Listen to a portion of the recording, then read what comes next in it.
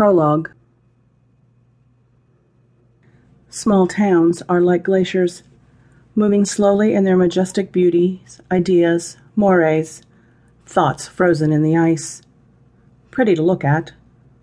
Occasionally you see things happen, slight changes, tiny cracks in the ice, drips, melting away piecemeal, as Johnny Rodriguez takes a job in Austin and moves himself, his kids, Mom and Aunt Betty out of the homestead. Sue Ellen Parker leaves her husband of 15 years to live in quietly proud defiance with her best friend of even more years, Mary Rose Messing.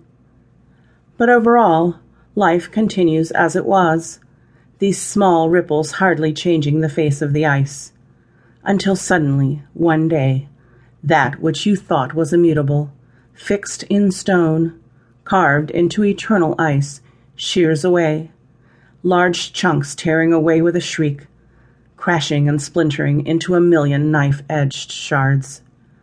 If you're lucky, you're watching this from a safe distance, through binoculars of emotional dampeners. If you're not, you could be closer than you think, the looking glass of your life falsely making items closer than they appear, allowing one or more of those jagged shards to pierce your complacency. One can even compare small towns to onions. You know. Layers. As far as I knew, there weren't any ogres in Rio Seco, Texas. Maybe a few demons. Some of them were even the psychological kind. Whether or not that's a good thing remains to be seen.